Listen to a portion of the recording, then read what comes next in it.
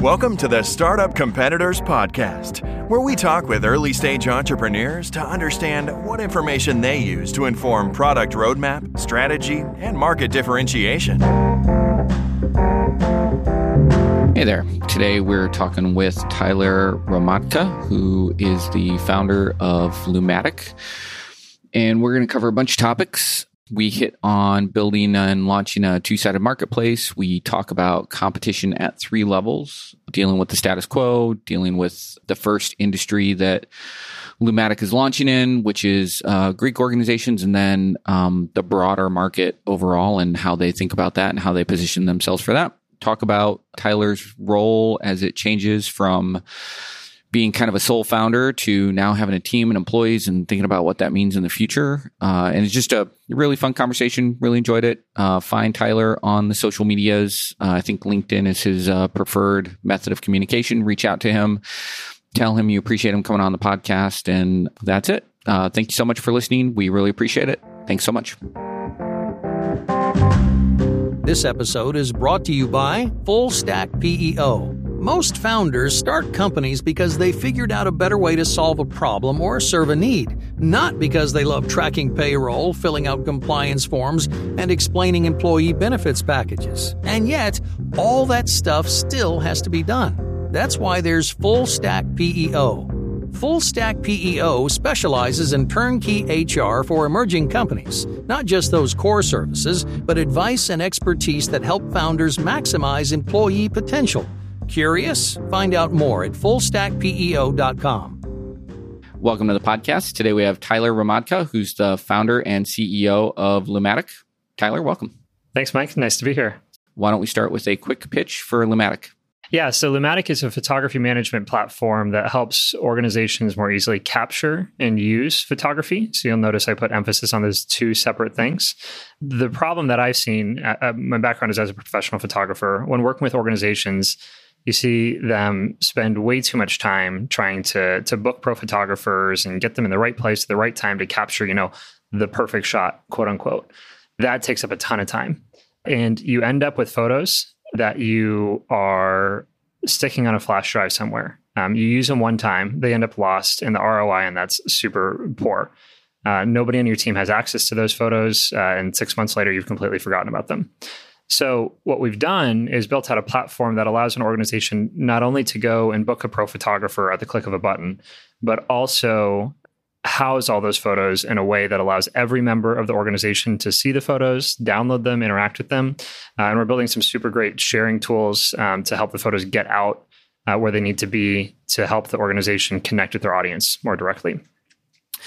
There are about 700 versions of that pitch, and I'm sure there are some holes that we'll fill in our conversation today. But at its essence, it's that helping organizations capture and use photography. There's some bells and whistles on our side. We kind of see it as a marketplace, and our photographers that are freelance photographers and are performing the shoots, our editors who are decoupled from the photographers who are doing kind of quality assurance for the photography, the clients themselves. There's a bunch of really cool stuff that the platform itself does, and image recognition to tag the photos. I mean, all kinds of stuff. I'm excited to dig in to it all with you today. I was originally going to ask about launching a two-sided marketplace, right? Because you have organizations that you're selling to, and then you have photographers. But it's kind of is it three-sided marketplace? Because you have editors as well, right? Yeah, I mean, if you were to make a pie chart, the editors would be the super duper skinny part of the pie chart. Let's put it this way. An hour-long shoot can generate about 300 photos. We cull those down to about 100 photos once we remove duplicates and that kind of thing.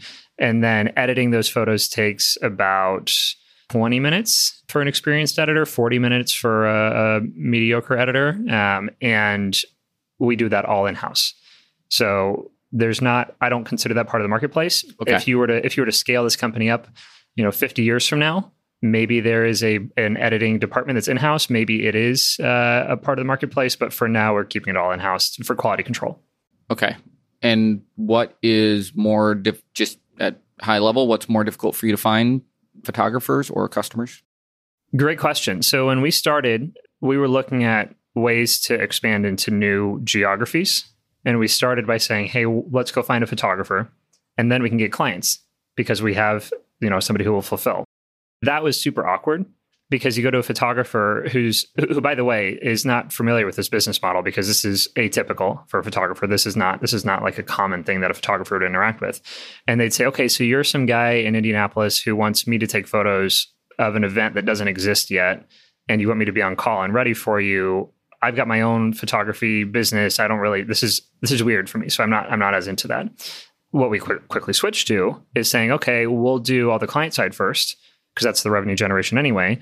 And we'll just make sure that we have 2 weeks notice on shoot requests. And that's plenty of time for us to find a photographer. And often we're able to find a photographer in even less time. But 2 weeks is like, if we find somebody early, great. If we don't, we can, there's some economics we can play with as we're incentivizing people to take the shoots as we get closer to the shoot date and all that kind of stuff. How often do those photographers then convert into repeat photographers or kind of stay on the platform? Often, yeah. So right now, we have about 150 clients across the country. We have about 30-ish photographers. We've grown, just to kind of paint the landscape, we grew in Indianapolis. And so we have 13 of those photographers here before we decided to go nationwide, which happened in January of this year, 2020. And that photographer base is mostly repeat photographers. There are occasionally times where we've gotten a photographer in Atlanta for a shoot, and we haven't had a shoot since. So it's still up in the air whether or not they're going to come back. Hard to know. So yeah. Got it. So you already did a little bit of this with current status. Hit me with any other vanity metrics real quick in terms of, could be size of the team, anything you're willing to share, revenue, number of gigs. Like what do you guys track in terms of traction? Yeah. So to kind of paint the picture there, team of 8 currently, 4 of which we've added in the last month. So yeah, it's been there's a long summer of finding the right people and getting them onboarded, and also it's a big change for me as going from sole proprietor Tyler to Tyler with an idea, with Tyler with some traction, to Tyler plus one person in some traction, Tyler plus 2 people in some traction, and totally, re-envisioning what my role is and how we move forward together is a big topic of conversation right now. Well, maybe topic of conversation in my head with me and myself. But team of 8, we split the company up into a few different business units. Fulfillment is one that we have that isn't necessarily in every business. And obviously that's super important to make sure we deliver quality photography experiences. Yep. And we have about 400,000 and 400 to 500,000 in ARR right now. We have our sights set on significant growth in the upcoming year. Even with COVID, we think we can hit our goals. We've been growing predominantly in the fraternity and sorority space. So the Greek market is a type of group. So we can service many types of groups, but Greek organizations specifically all hire Lumatic to capture headshots of all their members, create a print product that they hang on their wall called a composite, and then photograph events that they have throughout the course of the year. And you talk about, my original pitch of saying, hey, we capture photos and help you use them. And that's often to serve a goal. So in the case of Greek space, it's, hey, showcase all the great things that are happening in Greek life all over the country. It's no secret that there's a shortage of positive news because often the negative news is what rises to the top. So it's a great use case of saying, hey, you're doing great things. And pictures tell 1,000 words. Let's capture all the amazing things that are happening and make it easy for your members to showcase these things. Kind of crowdsource, grassroots showcasing of all that. Were you a photographer? Why Lumatic? Where did this idea come from? Yeah, so my background is as a photographer. My first photo shoot was field day in elementary school at the weird part of time where a floppy disk existed, and so did a digital camera. And you would put the floppy disk into the digital camera, and so that began it all. I've been photographing as a professional photographer since college, I suppose. I was going to school down at IU, and I would drive up to Indianapolis, and I was able to work with Dow AgroScience and Ice Miller and IMA, and I don't know why they were hiring me as in my mind, a college student, but I guess the work came, and I guess my output was what they were looking for. And I had some really great opportunities to work as a photographer with different organizations. And I was seeing this problem everywhere, which was that one, they were hiring me because they went online to find a photographer and they found me. And it's really hard to buy photography online because everybody has a website and everybody's got 10 good photos. So if you're not a photographer, how are you going to tell who's good, who's going to show up on time, who's going to be the right personality fit for your shoot, who knows the technical things that are behind what makes a good image versus everybody who might, be 80% or 50% proficient at those things. I also saw that in all my relationships with the clients, they knew who I was, but I didn't necessarily know everybody, because when you're dealing with a group, you may have 100 people you interact with. There's only one photographer. So there's like, oh yeah, Tyler, the photographer. And as soon as I moved on to the next client, I lost a connection with them. And as soon as they move on, let's say somebody moves jobs from one company to another, that connection is totally lost. So I thought, well, hey, what if we can put together a platform that makes it easier to buy photography service and that's sticky to retain a customer. And really, to do that, all we'd have to do is give them things that they want, which is access to their photos without the normal photography model of like, I'm going to charge you to see and use your photos over and over again, and some modern tools to help them find the photos more easily, get them where they need to go. And the rest is kind of history. Nice. Thank you for that. All right. So when you think of competition in the space, who or what comes to mind? There are a few ways to look at that question. Considering that of our 150 organizations right now, 99% of them are Greek, I have to give the Greek-specific answer. I also want to give the holistic answer in terms of our industry, which is probably the answer that's most appropriate for your question. And then I also want to say that the status quo is a competitor. And I'll start off with that one. Right now, there's a mediocre experience that exists. There's a lot of people using that mediocre experience. And that's the experience that you outlined, your personal experience back when you were a photographer. Yeah. Well, and the client is going to go online, go on Google, try to find a photographer. They're going to react to their shoot needs. They're going to say, oh, we have an event coming up. Oh, we got to go get a photographer. And they're doing that over and over and over again. And the photos are ending up in a flash drive somewhere. And that's just how things are, right? And so there's no object in motion tends to stay in motion. It's hard to disrupt somebody's behavior and change that. So that's definitely worth noting. Okay. My Greek specific answer is that often our wedge product is the composite. As I mentioned, that print product that has everybody's headshots hung on the wall. There are about 4 composite companies, and they've all been in business for about, let's just say, many decades. And I don't want to use the word complacency, but there's definitely some behavior that was developed decades ago, and there hasn't been a lot of innovation in the space. So they have a majority of the market share. They have everything Lumatic doesn't. Let's just put it that way. Okay. And going in and disrupting that has been, I also don't want to say it's been a treat, but because there hasn't been a lot of innovation, we're able to come in with a drastically different approach and get chapters to sign up for something that they're excited about, when ordinarily they think of the composite as a burden of something that they'd have to do. So we can say, hey, we're going to give you a composite plus a suite of lifestyle photo shoots for the same price you're paying now. Huge value add. Plus, we're going to give you technology that makes it easy. One thing that I've learned as a photographer, or one thing that I've learned since calling myself just a photographer, is that people actually don't want to deal with anybody else. Like, you think like when you go to show up to take photos, you're like, I'm providing a value of being here. That's part of the reason why you hired me, is so that I can be here. And that's true, but it's not entirely true at a group level. The person who hired you is like, yeah, I like this person. They're going to come, they're going to take photos. But when you spread that across 100 people, 95 of them are just like, I just want the photos to exist. I just want them to magically exist. It's just harkening back to what I was saying before about the composite companies. We found that there's a lot of room for just giving them tools, better value, and also this kind of humanless experience. Instead of having to call a rep to buy the product or go and fill out an email to talk to somebody, you just have this kind of humanless experience, this platform where you can go and enter the information, and out comes the result that you want. So those are my first 2 answers. All right. So if I were to plot the 2 axes of our competitive landscape, they would be organizations who have a photographer marketplace We'll call that our y-axis.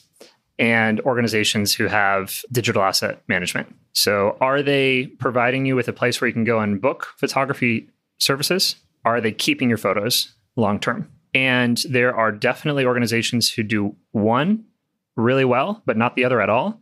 And there are ones that do both, kind of mixed. And what you end up with when you plot it all out is a few different trends. And I'm going to try to audibly explain this visual chart. Yeah. But let's start off with some ones that are recognizable by everybody. Dropbox, Google Photos. They are digital asset management. They will store your photos. They will provide you tools to use those photos, sharing them, finding them, connecting other people to them, to access them. But they're not helping you book a photographer, obviously. Right.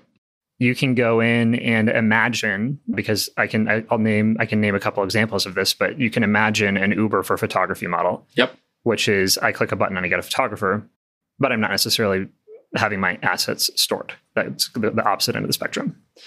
What ends up happening in that model is that you have a propensity to get one-off clients. I'm going to book one shoot at a time. I may be a return client, but I'm often going to have one interaction at a time, and I'm not necessarily guaranteed to return. What's interesting and where we fit in is when you combine those two things. Not only can I help you book a photographer, but I'm also going to store everything for you. It allows you to open up this business model around being a long-term partner and saying, I'm going to start off by saying, what do you want to book overall throughout the course of a year? Let's go ahead and put this in up front. And we're going to sell you the services in bulk. And we're going to store all the photos in a way that provides value to you as an organization. And we're also going to give access to all of your members. That third thing I mentioned, if you really want to get fancy, would be the z-axis of our chart, is this kind of group-centric focus. What's interesting is you also kind of an overlay there of B2C tendencies in the one-off arena versus B2B tendencies in the kind of bulk sales arena. And where I think Lumatic stands out from what I've observed, and certainly I haven't seen every single thing that exists in the world, but the unique thing about Lumatic is this group-centric focus. You may end up with a B2B product out of the fact that you happen to be at the right place in this diagram, and that's who buys your product. But I think it's a different thing to take a group focus to it, to say we're specifically going to go in and recognize the problems that groups have in buying and using photography, capturing and using photography. Then we're going to build out tools that help the organization reach its goal, which is to showcase all the great things that they're doing. They're capturing photos for a reason, which is to showcase and tell their story. They've got members by definition. What we're doing is meeting them there kind of where they are, which is I've got members, I've got a story to tell, and I want to better tell it. And we're saying, okay, great. Let's build a photography plan that's going to define what you're going to capture. Let's give you tools that allows you to easily manage how those photos are captured, and that allow every single member of your organization to see and download and interact with and share the photos. And now all of a sudden, your story is captured, your members have it in their hands, and we've made it so intuitive and easy for them to, at the click of a button, get your message out there and showcase everything. And that's where the magic starts. Okay, now I'm hung up on something now.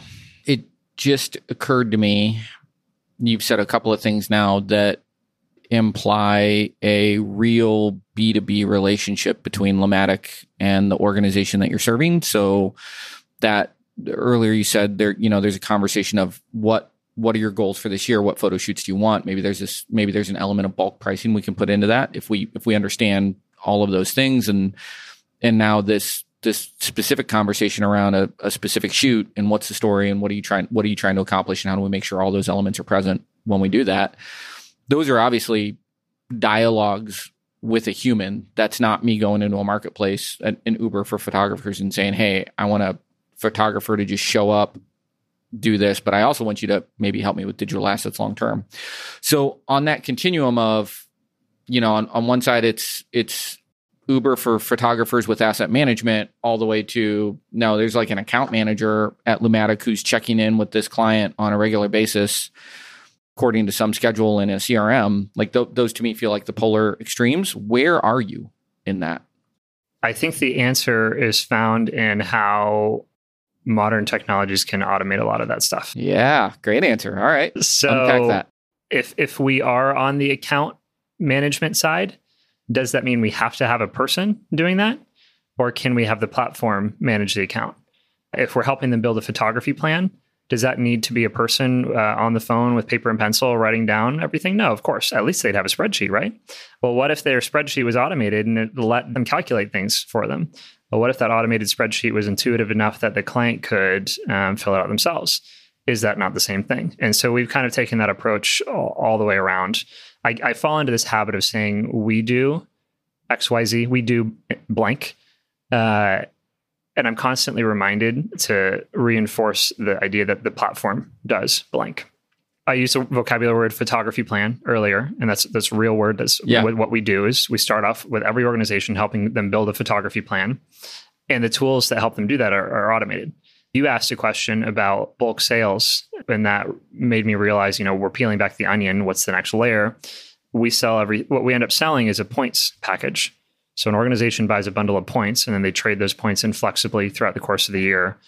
It allows them to decouple their spend of dollars from their spend of points. And within an organization allows a finance department to do what they do and a marketing department to do what they do without having onerous, tasks to communicate between the two. So you create your photography plan, you activate a points package. The platform then knows what your photography plan is and is able to convert that into shoot drafts, which are then able to convert into real shoot bookings, which is then able to go out and ping available photographers in a network, and which is, then does that thing, which is, capture great photos. There's another layer kind of happening behind the scenes, which is, identifying who's a good photographer, giving them the proper information that they need to do their shoot to make sure that they show up and take great photos. And then those photos are delivered from the photographer to the platform. The platform is editing them. There's a lot of editing automation that can and does occur. And the quality assurance kind of happens at that stage. And then the photos are passed on to the client in a way that allows the head of marketing who booked the shoot and did the photography plan up front to use all the photos, but also allows every member of the organization to see and download and interact with the photos. The kind of big question is it possible to have a quality experience that is seemingly personal with only technology? And I think the answer is yes. I mean, that's what we're finding. Yeah. Do you guys have swag at Lumatic? Do you hand out swag to employees or photographers? We don't hand out swag is not the answer you're looking for. I'm shaking my head. I mean, why? Well, why would you not want all 8 of your awesome employees to wear the brand, and show off to their friends and family what an awesome company they have? Well, let me rephrase. Let me change my answer. We haven't had business cards since we founded the company. Okay. So we don't have a lot of physical items. Okay. But we do have t-shirts. Oh, that's swag? That's swag. Okay. There we go. Right on. Okay, so you have t-shirts, and is that just for employees, or do you when somebody comes on as a photographer, do they rep the brand while they're at the photo shoot? Right now it's only for employees, but we've kind of visualized this idea of giving things to photographers. We're still cautious on, everything that's going on in California with the idea of an employee versus a freelancer. Yep. What are we Yes. What are we telling them? Is it implied that they need to wear this at their shoot? So we've kind of steered away from that for now. That's interesting. Yeah, okay. That's good little insight there in this little promotion as well. All right, well, if you're listening to this and you want to get swag for your employees or your photographers, you can do that at fuelmerchandise.com, mention Startup Competitors Podcast, and get a discount on your first order. I'm going to jump rails here for a minute, because when you unpack all that, that sounds fantastic. The thing that immediately starts to occur to me then, as you think of different ways of maybe pulling that information from your customers or finding maybe more real-time ways to interact with them around either their shoots or their planning for their shoots, are there any either existing technologies or maybe emerging technologies that have you excited as you continue to grow Lumatic that, you might be able to invest in those? Low-hanging fruit would be kind of like AI bots and, voice interactions like Alexa and stuff like that. And then, bigger picture things could be, anything from, the next generation of machine learning and ways that you can anticipate what your client wants versus what they, what they think they want, maybe better ways of editing photos and really identifying based on clients' past preferences for photos, what they're really going to like from a shoot and things like, like a lot more predictive stuff. Anything on the technology roadmap that has you excited around how you make that experience better? I'm going to give you one non-technical answer, and then I'll give you some technological answers. One of the things that we do to make sure that we can give a great experience to everybody, but also stay kind of uniform and normalized is focusing on group types. So which market are we going to expand into? Rather than saying, hey, we're Uber for photography. We have a person who needs to get a ride to school. We've got a person who needs to get a ride to a bar. We've got a person who needs to get a ride to work. We got a person who's in a hurry to get to the airport. All of those are very different. What we'll say is, hey, we're going to focus on one at a time and expanding and learn into each one. Thus, Greek organizations. Yep. And now we're expanding into associations generally, alumni associations. There's some trial in youth sports, nonprofits. A great example is we work with the Benjamin Harrison Presidential Site. They've been they were our earliest non-Greek client, and being able to learn a market, identify the needs of that market, build experiences around that, and then grow into that market allows us to short circuit a lot of what would otherwise be cumbersome, unique needs. Everybody's unique unless you normalize it. Got it. So that's my non-technical answer. That's the more tactical. It's a great answer. Okay. And then one of the things that I'm really proud of that we do as a company is kind of decouple everything. I mentioned we decouple the photographer from the editor. We decouple with the points package. We decouple the spending dollars from the spending points. Your question is addressing kind of the company as a whole and things that happen throughout the entire experience. And I think what we do with kind of decoupling things allows us to address each couple, I guess, each coupling would be the word there, individually. And there's technology for each step. Now getting to the meat of your answer, AI image processing to create normalized results that look great. That's technology. Automated account management software that allows us to input a regular cadence of outreach, which is what an account manager would do if they were pencil and paper and a phone call. That's technology that we use. Chatbots, managing a tactical versus technical thing is making sure we have one point of contact in the group rather than 100 people contacting us. But of course, we want to make sure that if somebody in the group who's not that one person has a question, they're able to reach out to us using technology to make sure that the solutions in our knowledge base are readily available and understanding what people's questions are and ideally solving them before they even have the question. We use technology for all that.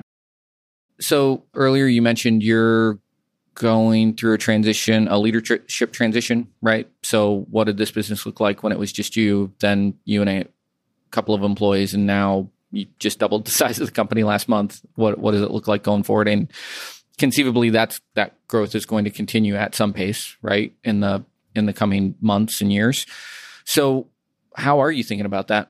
I think leadership transition suggests it's moving from A to B, from apples to oranges. And I think that I look at it more of as an evolution. And there's then two facets of that. There's what's happening with Tyler and how is he growing as from the sole proprietor to leader of a quickly growing startup to leader of a, let's fingers crossed, $100 billion company. Yeah. And then there's also how is the company itself evolving as more people are added and how are we maintaining strong culture and alignment with all the team members. That's been very top of mind for me lately, not surprisingly, since we just doubled the size of the team.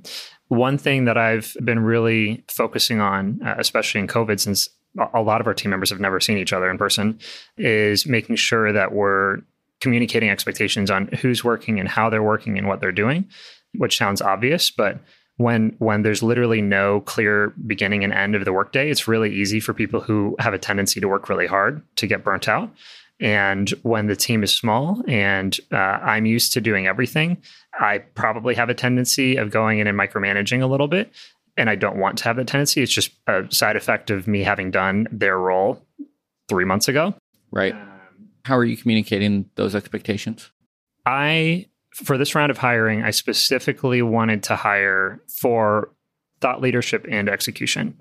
So rather than choosing, if we went from 4 to 8, rather than choosing to hire 4 taskmasters, I chose to bring on at the kind of director level people who, of course, are still doing all the tasks, but that I can empower to do so autonomously. So walk me through, pick one of those in your head. You don't have to say which one. Walk me through how you distinguish in an interview process the difference between somebody who could just show up and do the work versus somebody who can show up, do the work, and make the work better over time. Sure. This might be a cheap answer, but I basically said, hey, I guess the good answer is focusing on the goal, not the task. Saying, hey, we want to do this for this reason. Hey, here's what the company does. Here's where we're going. This is how I see you fitting in. General overview of job description. Yep. What do you think about that? And finding out how to answer. I mean, it's a pretty clear difference when somebody says, well, I don't know, what am I supposed to do? Versus, oh, that's really interesting. And they start asking questions like you're asking me today. And you can just tell. You can tell that it's hiring for personality, I think. Is the number one thing. And then there's also a layer of, background experience. Have they done it before, or are they just kind of pulling it out of nowhere? But if they've got a kind of hustler mindset, like I'm gonna do what it takes to get it done, then anybody can do anything. And then on top of that, if they also happen to have some experience to showcase that they've can put their money where their mouth is, then that's a plus. And we went through in the interview process and also tactically did a few rounds. We gave them a homework assignment and said, here's a bunch of information. What would you do next? And got their answers. And that was actually really telling. And for one of our positions, we did that first. And then for one of our positions, we did that last, like in the interviewing process. Yeah. And it's really interesting with the one where we did last, you have 10, 12 good candidates. Then you do that and you have 5 people who just don't do it. They just didn't even do it? They just didn't even do it. And it wasn't a these people were interested in the job and they emailed back and it's like, yeah, either they said, I got the assignment and it was enough work for me to showcase that I was not interested in doing all this work to get the job. So they're not interested in doing the work to get the job, and they're probably not interested in doing the work once they get the job. That's great insight. And then there's also, the quick answer, I outlined 3 pages of information. And then they give me 3 paragraphs of a response, including redundant information in paragraph 1, 2, and 3. And that's not the same as the person who goes in and answers, and their answer is, an additional 5 pages. Not to suggest that length is equal to quality, but you can tell when somebody's going to dig in. And at our stage, that's what you need, right? You can't hire somebody who's so good, going to do just one thing and just do what they're told. You need somebody who's going to say, I'm going to do what needs to be done. And I also understand that I am responsible if it doesn't go well. Not because my boss is going to come and give me a hard time, but because my job is only going to get harder the worse I do at my job.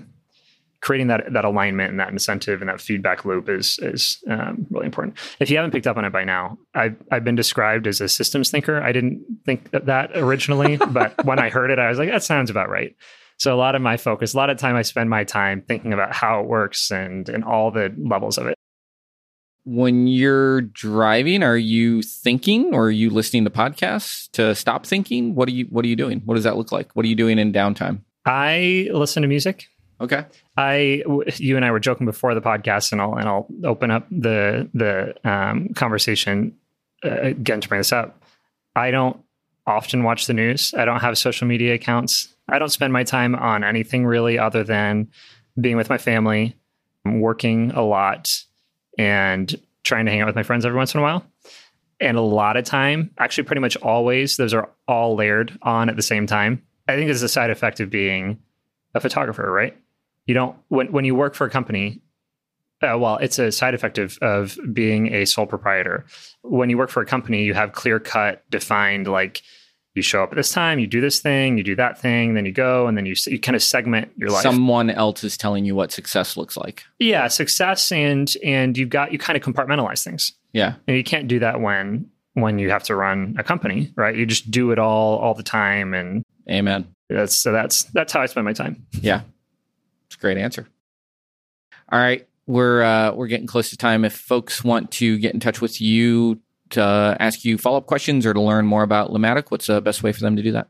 If they just reach out, message me on LinkedIn. I'm always up for a good conversation with a new mind. Spell your last name for listeners. My first name is Tyler and my last name is Hromadka, and that's pronounced Romadka, and that's Czech.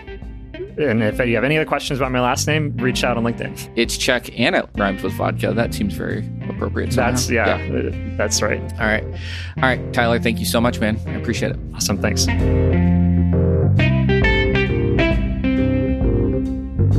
If you're thinking of launching a SaaS product, Startup Competitors can provide data on your closest competitors, survey potential users, or provide other product validation services.